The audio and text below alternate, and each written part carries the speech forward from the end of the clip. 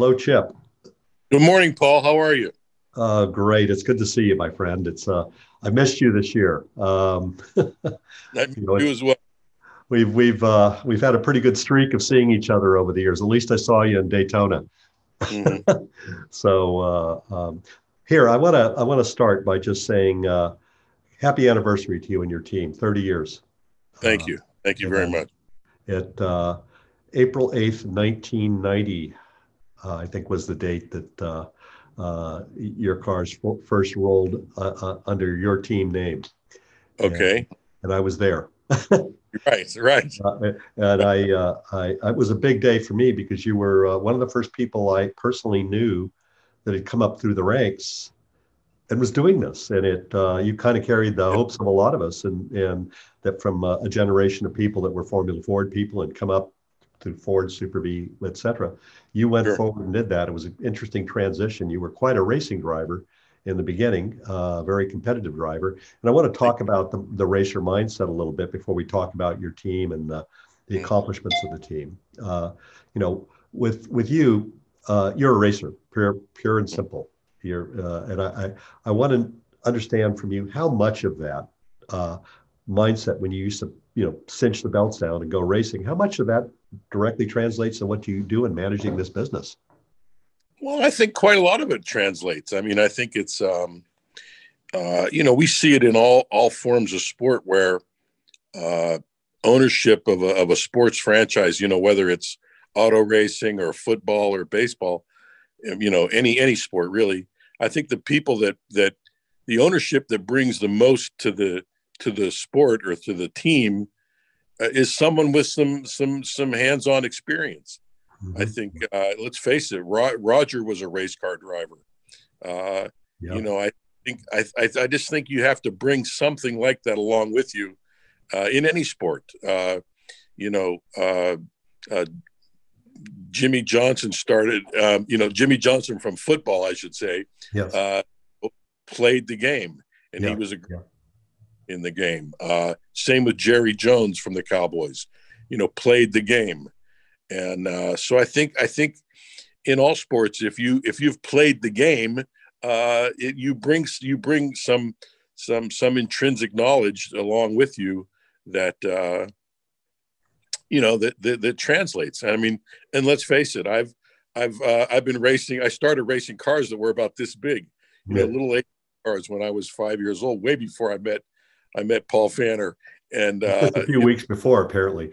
right, yeah, and but just I started racing, HO cars and then slot cars, and go karts and snowmobiles, and just raced a lot of things, and each one of those was a little building block along the way to what you see today.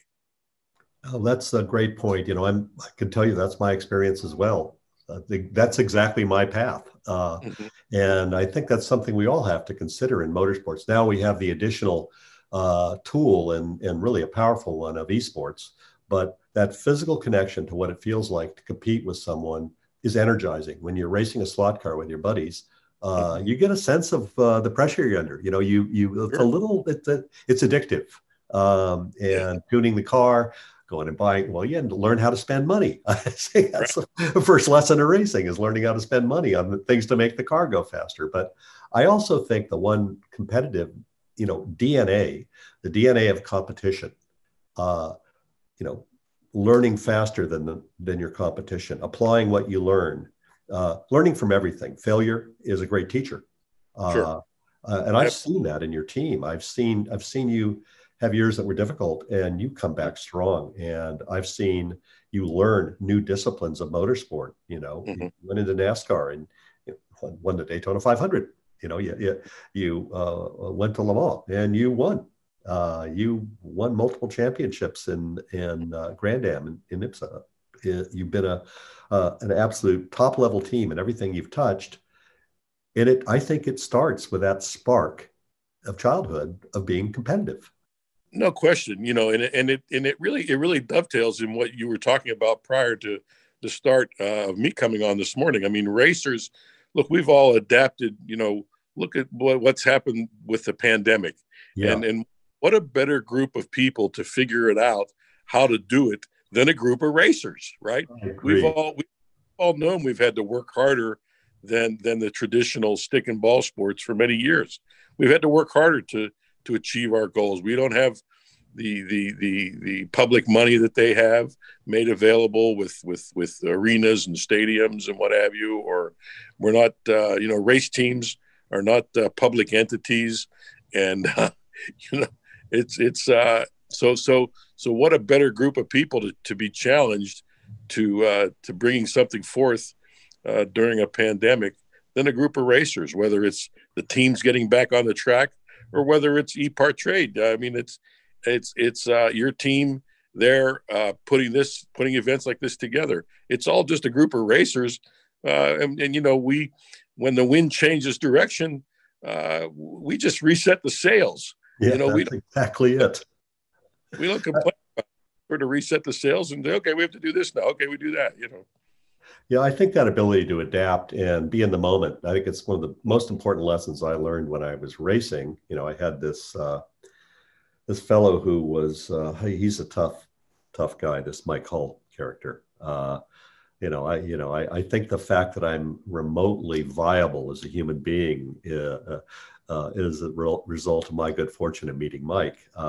But I had a couple of interactions with Mike early on, and I would be very good at making excuses about why I wasn't a little bit quicker.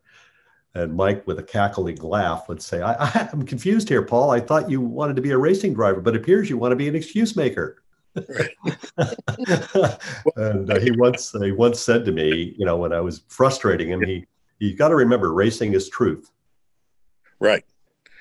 And I think you could find that you have to tell the story, Paul, about getting your license. Okay, we'll do that. I think the world needs to hear that again. The world needs to hear that, I think. Yes, I think so. Well, I of course had the best looking driver's suit and helmet, which I thought made me a racing driver. And, I would stand in front of the mirror and think, God, I look good. I'd get the James Hunt hair flippy going and just think I looked awesome. And so I show up at the driver's school after I'd had one partial driver's school, car broke, but I come and I think I'm going to get my license here. I don't have to do the whole 2 weekends. And Mike's my driving instructor. I know Mike, I already know him. I'm going to be a sign off. So I go out and I do the 2 days of the driver's school, and I hand him the logbook to sign it off, and he hands it back, and it says, "Nice job on the straights. Needs work in the corners." And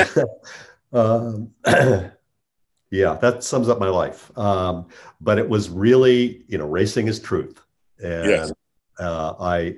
I didn't escape from that. I actually realized, okay, I'm going to have to pick it up. I'm going to have to, and I did. And Mike helped me along the way, believed in me and helped me get in better cars and better situations and made me competitive.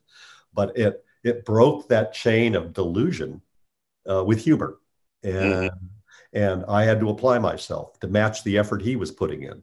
And then you start to realize you have teammates that everyone has to pull their weight. Everyone contributes. And that's the way Mike ran it. And Chip, I know that's been a big part of your success. And no question, Mike's a big part of our success. And I think one of Mike's famous lines for years is, hey, let's just try to do the best job we can today. Exactly. And I think that's a great start for anybody in the sport, or anybody that's been in the sport or coming into the sport. Hey, let's just try to do the best job we can today. And if you do that every day, you'll be fine in the long term. You sure will. And I think that's a great approach to life, because sometimes you don't have the winning ingredients in your mix of tools, but you can still win if you do the best job. Other people may fail, circumstances may change, the wind may change, and it may favor you. If you're doing your best job, you get the best result, and you stay focused on what you can do that day. And I think that's the hallmark of your team, Chip. I see over and over and over, just when you're down, you dig out of it. When you're behind in points, you dig out of it. When you have these, amazingly determined people in your team across the full spectrum of what you do. And I want to talk for a moment about the full spectrum of what you do. Your team has 4 Indy 500 victories. And I think one of the most pivotal was the Juan Pablo Montoya victory in 2000. Yeah, that was a big deal because to me that was the beginning of getting away from the Civil War between the two families of IndyCar. There shouldn't be two families. There's one family. We're one culture. And it took a while for it to heal. And in the year it healed, ironically, Scott Dixon won for you again in 2008. And Dario won too in 2010 and 2012. And let's talk about Dixon for a minute. First, you have 13 championships now in the IndyCar series. But Scott is now among the true legends and the greatest drivers that have ever driven in the more than 100-year history of championship car racing. He's, AJ Foyt has 7 championships, but I will put an asterisk against the 7th. It's the USAC championship with relatively weak competition. And AJ is my hero too, but he's up there on the top pedestal with perhaps the greatest, Mario Andretti and AJ Foyt. Sure. Did you ever think you'd be part of that?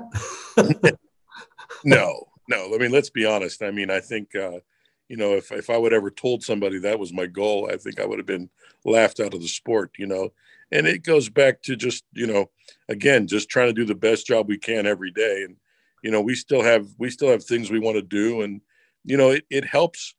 We dance around in all of our discussions so far, Paul. We dance around it. The fact of the matter is, this business is about people. Okay. It's about great people. And I've been blessed to have some of the greatest people in the sport being a part of my team, whether it was drivers, managers, mechanics, engineers. There's a litany of people that are maybe no longer with this team that still have their fingerprints on the team. Yeah. People like Tom Anderson, people like Mo Nunn. The list goes on and on of people who've contributed and been a part of this over the years. Partners that we've had along the way, who's, I don't need to mention their names, but they know who they are. People know who they are. The people, for so many years that the guys that ran Target were a big team for many years. So it comes back to people, and whether you're sweeping the floor or driving the car. I mean, it takes a team of people who are willing to put their personal goals aside and either that or align their personal goals with the goal of the team, and to make those team goals more important than maybe their personal goals. And been blessed over the years to have great people. And stability as well. I have to point that out. I've been really amazed at the stability and consistency that your team has had. And, in watching your team is a calm team, it runs with a calm confidence when I'm around it. It's very impressive. And thank you. I have to say too, the one thing that I've noticed is that you hustle. I think we spoke briefly this week, and before we go over the rest of the areas you're involved with, I was particularly excited about, you bringing Jimmie Johnson into your team. I'm a huge Jimmie Johnson fan. Back in the No Fear days, we raced in the parking lot together in the go-karts with the Simo brothers and Paul Tracy and Robbie Gordon. And by the way, he was an ass kicker even then.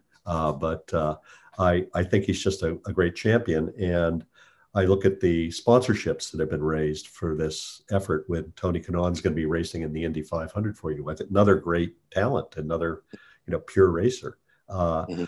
And the hustle, you bringing Carvana is coming in, which is terrific for our sport. And American Legion, which I don't think many of us saw that one coming. How did that happen? Yeah, just, it's a veterans organization. We've all heard of the American Legion for many years, and maybe we really didn't know what it was. Well, race fans are going to learn all about it now. It's a veterans organization that promotes and veteran affairs and veteran involvement. and I think you're going to see they're looking actually to keep interest in the American Legion and get the younger people to understand what veterans are all about, and you're going to see that participation in motorsports now. So I think right, American Legion you wouldn't think was a company that was on the tip of your tongue going to be coming into motorsports or even should be in motorsports, but I think you're going to see how a program can really work with such a fine organization. And I read they're an associate sponsor for the year, but the primary sponsor on Tony's effort at the Indy 500, which, my God, that's the perfect alignment for the American Legion to be racing on Memorial Day weekend. Sure. Yes. And few people know, and we worked on the centennial of the Indy 500. Joey Chitwood hired our company to help plan initial planning for the centennial era. Mm-hmm. And one of the things we kind of, just learning about it, most people don't know American Legion nearly moved on buying the Indianapolis Motor Speedway before the Holman George family did, and they looked at it very seriously. Mm-hmm. And there's a thread of American Legion involvement in motorsports. One of the first motorsport event I ever saw was a very fun go-kart race. My father took me to. I grew up in a military family, and mm-hmm. It was organized by the American Legion when I was a boy. Sure. That was my first exposure to motorsports. Mm-hmm. So, with this, I think that, all of us are looking to expand audience, and there are 2 million members of the American Legion. Mm-hmm. I think they have 13,000 outposts, a lot of racing fans of the American Legion. Yes. I look at this as a potential growth engine mm-hmm. for our sport. No question. So I think it's a great move, and your hustle and your team's hustle, always finding the next sponsor, putting the next deal together. You're now racing with 3 different manufacturers. Mm-hmm. How do you keep your hat straight, Chip? Well, I'm open book is how I do it. Everyone knows, all the other manufacturers know beforehand what's happening and where we're headed. I mean, it's no question. I like the different facets of the sport, and I love them. I love to be involved in the different facets of the sport. And all the car companies have their opportunity at each one, every one of them. If they're involved or not, our current partners are always available or made aware that these programs are available to them if they wish. That's the way to do it, of course. But the fact that you have the hustle, you're looking for things that challenge you. You're moving into Extreme E, which I'm personally very excited about. Extreme E. Mm-hmm. I think it's the shape of things to come, not only in the competition, but the fact it's primarily viewed, they're creating a story platform. Right. To, plain and simple, they're telling a story with what they're doing, and it's going to be quite an adventure and quite a story. And you're at the forefront of it. We sent George Tamayo, our creative director, out to cover your first test, and he came back very excited and impressed. Tell us about that, how it came together. Yeah, just, obviously knew Alejandro Agag from early on, many years ago in racing. And ironically, when Formula E was getting started and Alejandro came at us and asked if we were interested, it sort of fell right on top of the Ford GT program. Yeah. And we had to really decide. We weren't in a position to do both at that time. So we said, hey, we have this other opportunity. Maybe we need to take that opportunity as opposed to getting involved in Formula E. So we missed that round of an involvement. And so when they came back now with Extreme E, we were all ears on the front end and wanted to try to figure out some way to get involved. Well, it's you're always you're one of the first of the future on so many things, and you do have a vision for the future. I think everyone needs to look at the fact you've done this and understand that whenever Chip Ganassi lands on something, that's something everybody should be looking at. And I'm looking forward to great anticipation here with their first season. I think it's going to be epic.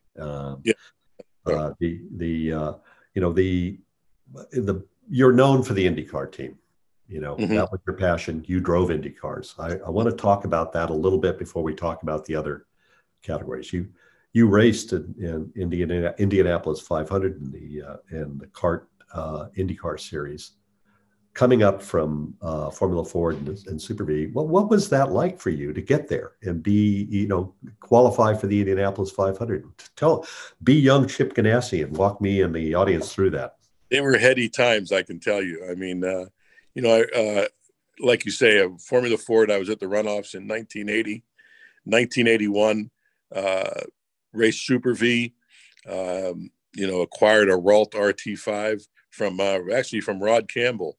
And the driver he was working with in Canada, that they were trying to put a team together. They didn't get it. So I ended up buying that from Ron Toronek, and got started, in 1980 and 81 in the Super V series against Al Unser Jr. and Pete Halsmer at the time, and Price Cobb and Gary Atwood. Gary Atwood. Anyway, well, I forget Atwood's first. Greg Atwood. Thank you, yes. Greg Atwood. And it was a great competitive series that year with Gallus. Having a couple cars with Al Jr. And we got to Michigan. I had a big accident there in the Super V, and wasn't my only big accident in Michigan. Later you got a really big accident in Michigan. Right. I was scared to death when that one happened. Right, but one was quite frantic as well in the Super V. And anyway, I ended up finishing third in this series, I think, that year. Or I was third in this when I had to drop out of the last two races, I think, because I didn't have a car. And I really thought that was the end of my career. And then actually was given an opportunity by Lee Brayton and Scott Brayton. And Scott's father, Lee, had an extra car, and I knew them from racing Formula Fords. And they said, "Hey, Chip, come to Phoenix and try to qualify our second car in the IndyCar race." And it was a PC6 at the time. Yeah. My first IndyCar race was in October of 1981, and I went to Phoenix and tried to qualify and blew the engine up in qualifying. And there was a guy named Jim Wright was the engine guy, and we were running fast enough to be in the race, but it was for not to happen. And so that was, again, I thought that was the end of my career there, sort of the end of my driving career. And ran into a guy by the name of Ralph Salvino from STP. Yeah. And Ralph, I found out later, grew up in the same town I did, in just outside of Pittsburgh. And he was Andy Granatelli's right-hand man at STP. And Ralph said, "Hey, we have to keep guys like you in racing." And really Ralph was a pivotal part of my career. Very at the right moment, he put me in contact with a guy named Jack Rhodes, because a driver by the name of Gordon Smiley had stepped out of Jack Rhodes's IndyCar and went to drive for Bob Fletcher. And so there was an open seat at Jack Rhodes' team, and they needed a transporter, which I had a transporter. I had a dually and a chaparral trailer, and I sold all my equipment that I'd left over from my racing career at that time. I think I cobbled together $50,000, and I said, "Look, I have a dually and a chaparral. And I have $50,000. Is all I have to my name in racing." I said, I'm happy to donate that towards the team to get something started here. And sure enough, I think I drove 9 races in kart that year, and was fastest rookie at Indianapolis. I graduated from Duquesne University. I qualified for the Indy 500, and I turned 23 years old, all in about a 10-day period there. So it was pretty heady times. And unfortunately, Gordon Smiley was killed there that year in qualifying at Indy. Yes. And it was a tough road to hoe. Then a week later, we lost Jim Hickman. Yes. Raced in Formula Ford and Super V with. And so it was a different time in racing then. And it was an unfortunate time. And that was the beginning of my IndyCar career in 1982. And then 83 drove for Patrick, 83 and 84. 85, I drove about 5 or 6 races for AJ Foyt. Yeah. And then it came back with the Machinists Union. The guy named Andy Kenopensky was a great guy. Yeah. And that was pretty much my IndyCar career there. And so, IndyCar has always been close to my heart for sure. Well, yes. And I got to tell you, I was so proud of you being there at the time. You represented us, this generation of people that come up, and we had Danny Sullivan, who was a Formula Ford guy. Gordon, of course, Smiley, who I was deeply saddened by his loss. But we had this kind of wave of people of a certain age, certain background coming through the sport, and Mike was marching up the ranks as well. He'd been had been a really competitive Formula Ford racer, but he was going into team management. Pete Halsmer, who was a Formula Ford guy, one of my friends. Sure. It felt like, on a personal level, it felt like, quote, we were taking over the world. And it was a great thing. And we were. It was a great feeling. And I have to say, though, that there was something about you that you had more in you. It was, you've always, I've always admired your intellect and your humor, Chip. But you don't have a shortage of ambition. And when was it that you really started to think that this team ownership thing is for me? Well, it was when I was starting to work for my father in his business. I realized how hard that was. I thought, I got to make my own path here. And I loved your dad, by the way. Your dad was such a great guy. No question. But, he was in the sand and gravel business and quarry business in Pittsburgh. And it was, we basically made big rocks into little rocks. And it was a tough business. And, I think I realized that working with my father and working for my father were two different things. And I wanted to work with him. He wanted me to work for him. So I needed to forge my own path. Where the hustle? Is that where the hustle came from? That's where the hustle came from, man. I wanted to hustle my way away from that. So I needed to start at something else. Yes. And that, that this path, it's an improbable path to, where you are now. I so value our friendship over the years, but I look at you as one of the wonders of the world and what you've done in terms of, you found your voice, the you that was really in there when you were a racing driver, you were able to channel this into something really spectacular here. And that, it started off all right when you first had your, I think you were a partner with Pat Patrick. Well, yeah, I bought his team and we were partners for a year or two there while I was buying the team. And the partnership was, once I paid for the team, the partnership was over. Yeah, that's right. But you started off well. I think a Formula Ford driver named Emerson Fittipaldi won the Indianapolis 500. Good start. Actually finished second in 88. Yeah. 80. Let's see, you got involved there in 80. Let's see, late 87. So my first year with Pat, we were partners in 88 actually. And we finished second at Indy that year and second. And then of course, 89 won Indy and won the championship in 89. But on April 8th, 1990, Chip Ganassi Racing with Target sponsorship, beautifully presented car. It was a year-old Penske, correct, that you were running? And Eddie Cheever, straight out of Formula One, was driving the car, and so began the journey. And when you were standing on the grid for that first race, what were your goals outside of let's finish this race? And what did you see for yourself in that first year when it was your team?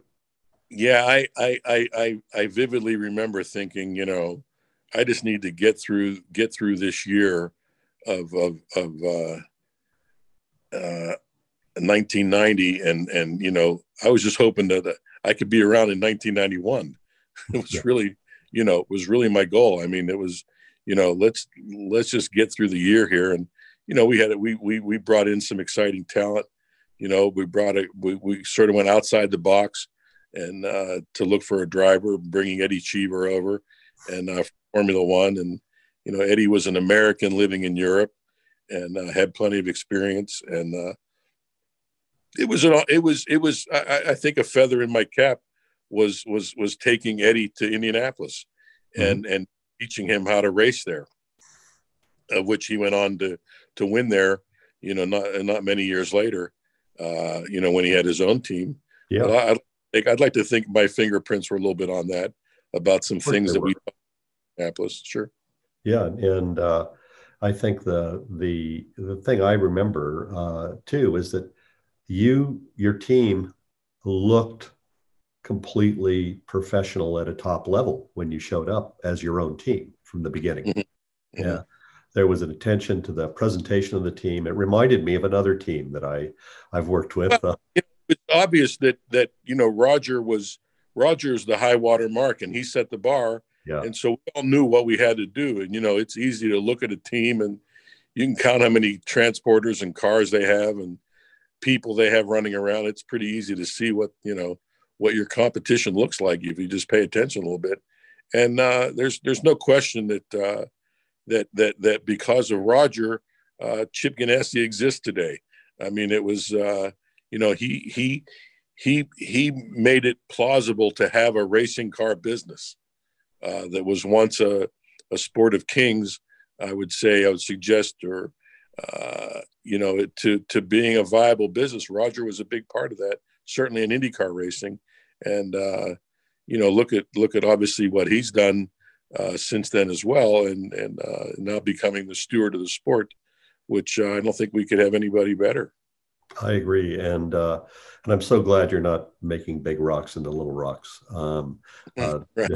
Because we would have missed all this amazing history. And yeah. I think that the another big change in the team came at the end of the 1991 season when I believe Mike Hall left Patrick Racing, and you brought him into your team, if I recall. It was during that year that he was sure. Maybe running with another team, but you brought Mike in around that time, didn't you? 1992, 93.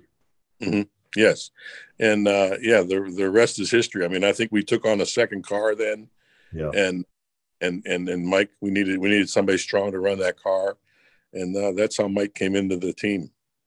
And I think that, the appetite for, just the ambition is what's so admirable about you, Chip. You just got fight in you to keep growing and going. And, you had your sights on NASCAR. Tell us how NASCAR came around, the NASCAR team. You have an operation, your COO, Doug Duchardt, who I know through General Motors, is mm-hmm. in the Charlotte operation. Tell us about how that came to be. Yeah, I mean, I was, it was obvious to me that, that the people that were the people that were putting the money, a lot of the people that were putting the money into IndyCar racing were the same people that were putting the money into NASCAR, whether it was the Budweisers of the world or the Goodyears or I'm trying to think of other people at the time that, Winston, the tobacco companies, maybe not, Winston and Marlboro were different, of course. But you had a certain group of people that I knew, Pennzoil. You had all these people that I knew that were in IndyCar racing that were really taking care of the budget for NASCAR as well. I think, and then we would win a race in IndyCars. We won plenty of championships in IndyCar at that point. And, we'd win a championship, and the next day I'd pick up the paper and it would say, Chad Knaus, his wife, are getting divorced in NASCAR. And underneath that, it would say, and oh, by the way, Zanardi wins the IndyCar championship, so I was a little disappointed to read it, but NASCAR at the time was in a huge growth period. And they were getting a lot of coverage and a lot of times. And it was obvious to me that if you were in the United States and you want to say you were in racing, you needed to be in NASCAR, and that was really the impetus for me to get involved. Was I couldn't look people in the eye and say, hey, I'm involved in racing. Oh, but by the way, but I'm not in NASCAR. So, yeah. And I remember too, we had the split at the time, and really, because of the split, you never knew if IndyCar racing was going to survive even at the time. There were a lot of unanswered questions there. And I had a team of people that, I felt the responsibility that I brought them this far, and I didn't want to have to tell them to go home. That's a great point. I think we all feel responsibility to our teammates, and you in particular. We had a lot of talks during that time. Both of us, I had Sure. similar challenges, and we're enduring similar challenges now. It's tough to be viable as a media company in this environment. Sure. And I think that what I was impressed with you, though, you didn't come from fear. You took action. Hmm. You basically knew what you could control. You had good relationship skills. You had vision. You had a pedigree from winning these championships. You had a sense of inevitability if you would go into NASCAR, and you Hmm. put a great plan together and attracted a manufacturer partner, and Hmm. uh, there you went, and the rest is history. And tell us about that team now. You're going into, you had a bit of a turbulent year this year, but Yeah. but you have some great sponsors and partners and Yeah. drivers going Yeah. into 2021. Talk to us about your NASCAR team. Yeah. I mean, I'm very proud of it. I mean, certainly with Kurt Busch leading the effort with the monster car, Kurt's become a great leader. He came into our team at a time when we were in a growth period, and then we sort of had we had a hiccup along the way. We had a sponsor leave us at the beginning of 19, I think, and was involved in, you can't lose these sponsors in the middle of the season. It's pretty hard to turn the faucet off on these race teams once you get going for the season in terms of your spend. And so we took a little bit of a body blow there, and then we turned into 2020. And things got started off real well. We were looking for, two strong cars with Kyle Larson and Kurt Busch. And then, of course, Kyle had his incident on iRacing, Yeah. and again took another body blow there. But Matt Kenseth came in, did a yeoman's effort with coming back into the sport, being a year off with no practice or qualifying at every race, and we hobbled that 42 car through the year, and but then of course we put Kurt back in the playoffs for the second year in a row, and got him up to the final. We made it all the way to the final race before Phoenix. We were in it, and we didn't make it to Phoenix. We were down to the last 8 to make the 4 for Phoenix, and we didn't get there. And but very, very proud of our NASCAR team and the effort they're doing.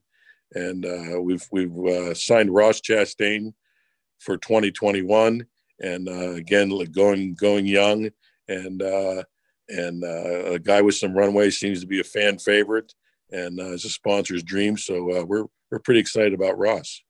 Well, what I love about Ross is wasn't he a watermelon farmer?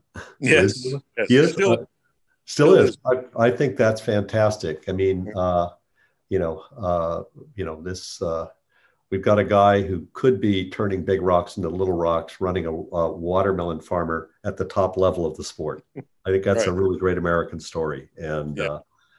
and he's a brilliant talent. I mean, I watched him in his first few races, and that guy found the front immediately. He was, Yes. yeah, he's just he's very impressive, and it's great. And I'd like to talk too. You're coming back into IMSA this year, and I'm happy to see that. How did that come about? Yeah, I mean, obviously, I've had an interest in sports car racing for a long time, and again, road racing near and dear to my heart, and got involved way back when, won some championships there, won the 24 Hours of Daytona a bunch of times, and really had a great run with Ford there for 5 years, with the GT program, starting in the prototype class, transitioning into the GTLM and GTE and in the WEC. And, we were out of sports cars for 2020, and an opportunity came along to get back involved with General Motors for 2021. So we jumped at it. And here we are. In fact, we just announced our drivers this morning. I'm not sure if you're aware, but we've signed Kevin Magnussen, Yes, Formula One, and Ranger Vandersand to be our 2 drivers. And of course, we'll sprinkle in driver that you can imagine. We'll sprinkle in for the longer races, and so we're pretty excited about that Cadillac program for 2021. well, that's quite a strong lineup. And yes, I wanted to see if this word was out, because I'd heard that this was possible, and I looked at Yes. Wayfair.com, and Yes. there is the top story is your IMSA lineup, and wow. Right. Paul, I need to ask one thing. I need you to talk for about 1 minute. I'm going to excuse myself, and I'll be right back. Okay, no worries. Okay? Take care. All right. So as Chip is off doing whatever he might be doing, I'm trying to figure out what that portrait is behind him. But I do want to say one thing is that all the years that I've known Chip, he doesn't hesitate to go and get things done. And just the very signing of Kevin Magnuson, that's a really Chip Ganassi move. And when we look at this, we have to wonder what comes next for Kevin Magnuson. I know he's going to be in the IMSA team this year, but that's a top level. That's a person that could compete and win in the Indy 500.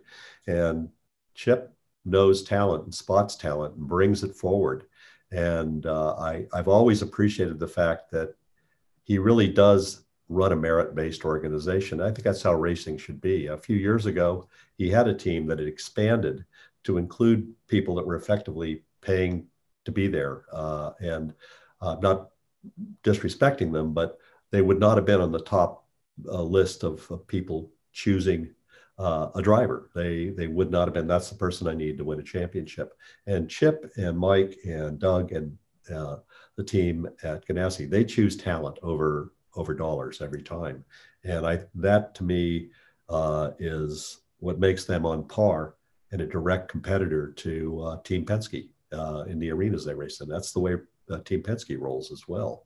So I think that's a lesson all of us can take. And I think more importantly, when looking at a team like this, the stability in the actual operational side of the business, year in, year out, has been remarkable. People stay, and the right people are attracted to the team because of that. And did you just sign another driver, Chip? I was actually, no, I was just making sure I didn't want to run out of battery on everybody here this morning. Oh, that's right. I just, we were just talking about Kevin Magnuson and the fact that you spot talent and you grab it. And right. That's a very talented racing driver with potential beyond the IMSA WeatherTech Sports Car Championship. What a great opportunity for us to have, and even have the opportunity to have a driver of Kevin's magnitude to come to our team, from Haas Formula One. What a great opportunity it is for American motorsports fans.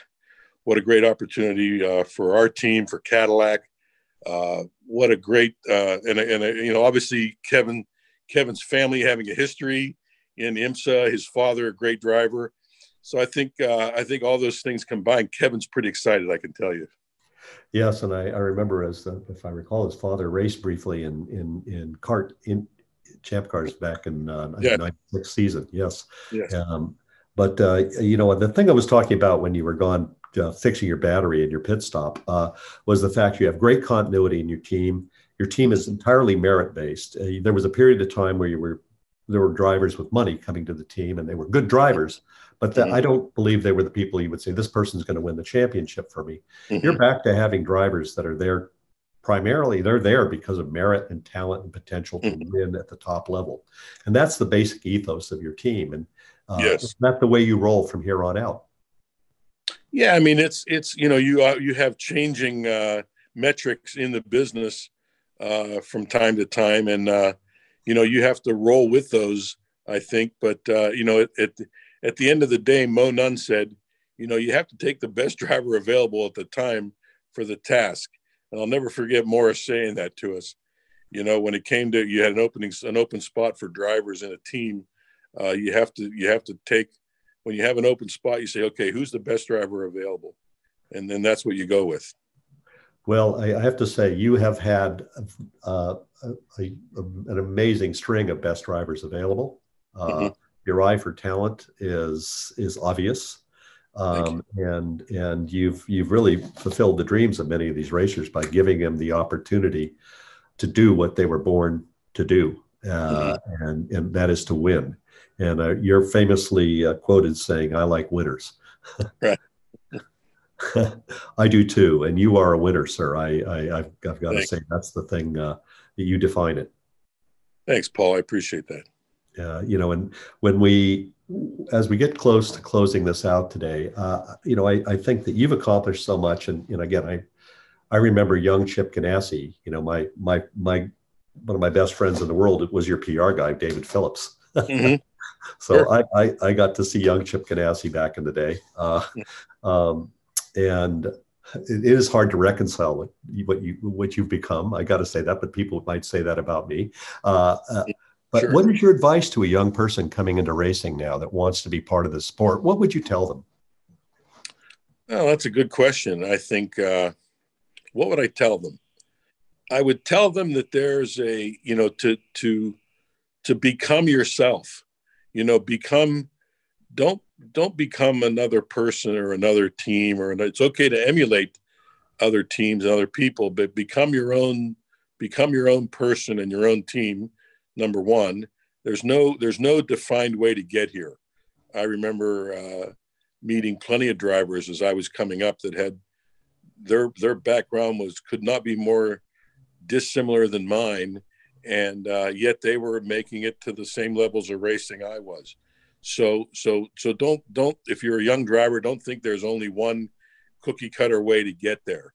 Uh, the one way to get there is to win. Okay, just win in whatever you're in. Work hard not to get in bad equipment. But if you happen to be in bad equipment, don't think your career is over, because people that know racing don't look at the equipment as much as they do the driver talent. So it's okay to be in maybe not so superior equipment, because people like myself can see that and know that we know what these kids are driving today at different levels. I mean, I'm obviously not as good as I used to be at it, but but I can, we do keep an eye on younger people coming along, and it's important to understand what they're driving, who they're driving against, what race circuits they're at, what situation are they in, where are they at their station in life, how much are they committed.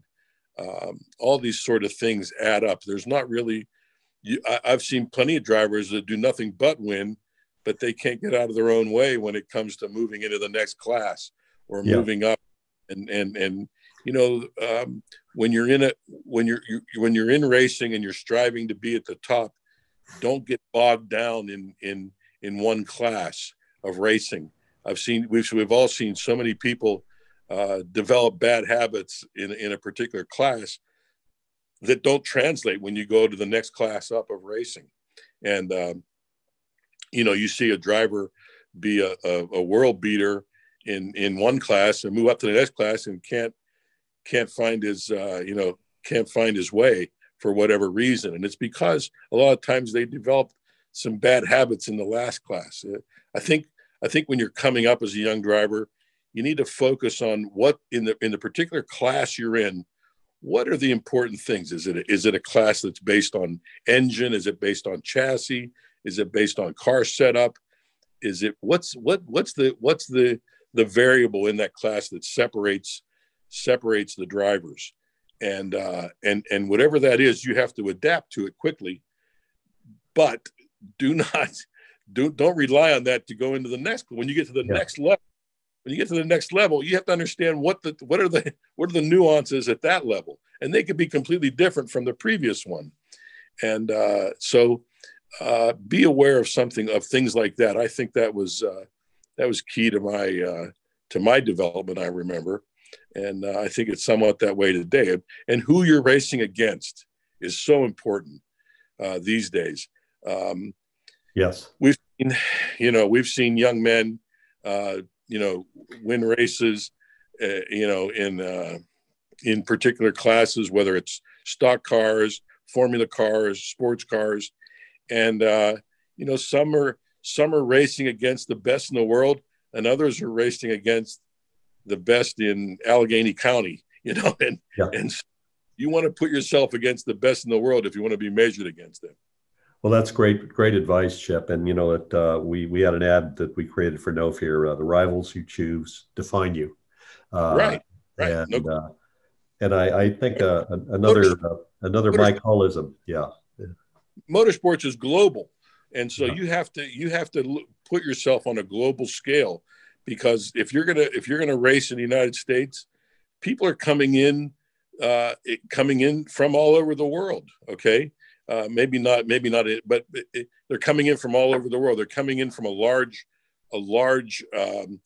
apprenticeship, whether in NASCAR, that large apprenticeship, or the Saturday night tracks all around the country. Thousands and thousands of drivers looking for their opportunity in NASCAR. Same in Formula cars. Thousands and thousands of drivers from around the world looking for their opportunities. So you need to think on a bigger scale than your local track, where you might be winning every Saturday night. You need to pit yourself against the best, and some people are willing to pick up a move to do that, and that's what it takes if you want to be at the top. That's the best advice. By the way, I've heard in a long time, all of this. And thank you, Chip. Thank you first and foremost for being my friend all these years. I feel like you've been a companion on this journey through the sport, and I really appreciate you. It's a great thing to look at our parallel paths and compare notes from time to time, and but our friendship endures. It does indeed, and I'm really proud of you as a person and as a business person for the leadership you've shown, and your insights were invaluable today. Thank you so much for joining us. I appreciate it. So please say hello to Mike for me and Scott.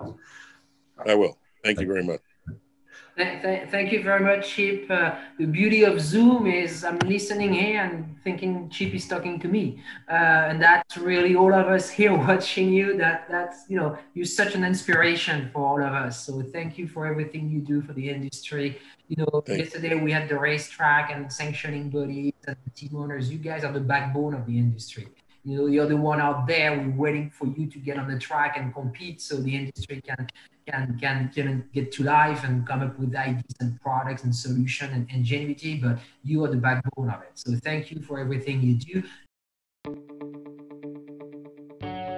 Registering on ePartrade is easy. Fill out your name, email, phone number, and create a secure password. Next, select your business type. Choose supplier if you're looking to display products or services and connect with buyers. Choose racing business if you're looking to find new parts and connect with suppliers. Choose race team if you own or are a member of a professional racing team. Begin typing your company name. We most likely already have your company in our database, which you can select from the drop-down. Then, enter your job title. Choose Claim Company if you'll be editing your company profile. Other members of your company can choose Join Company if they'd like to use ePartrade as well. You can view and agree to our terms of use here. If you'd like to receive our weekly newsletter, choose Accept. Click Register Now, and your registration will be submitted for approval. You'll need to confirm your email once it goes through. To keep our platform industry only, you'll be approved shortly after. If we require additional proof of business, we'll reach out. Welcome to ePartrade.